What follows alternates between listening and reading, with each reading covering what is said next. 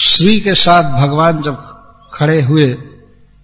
केवल उसी समय की बात नहीं है, आगे भी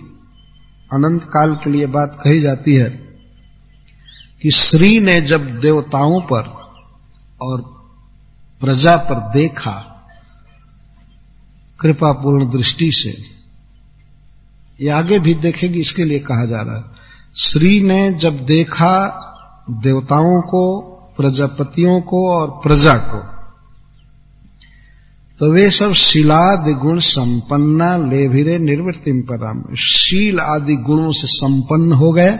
श्री जी के दृष्टिपात से सभी गुणों से संपन्न हो गए और परम सुख पाए, आनंद में मग्न हो गए सब लोग। लेकिन जो दैत्य हैं, दैत्य थे या हैं या होंगे, उन सबकी बात लेना चाहिए। जो भगवान से प्रेम नहीं करते हैं, भगवान से विमुख रहते हैं, तो वे सब श्री जी के द्वारा उपेक्षित हो गए, श्री उन पर कृपा नहीं की, इस कारण से वे निःसत्व हो गए। निःसत्व का अर्थ है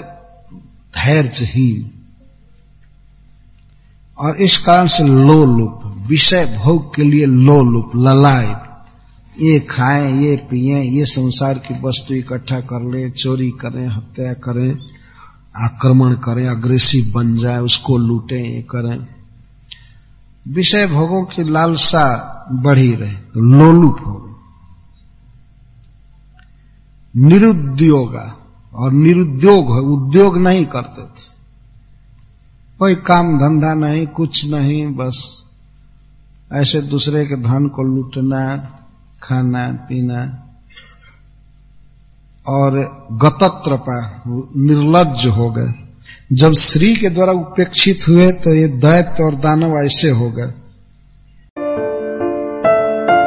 अगर आप चाहते हैं कि ऐसे और आध्यात्मिक संदेश हर दिन आपको प्राप्त होते रहें, तो अपने नाम और शहर के साथ इस्कॉन डिजायर ट्री के नंबर 9987949494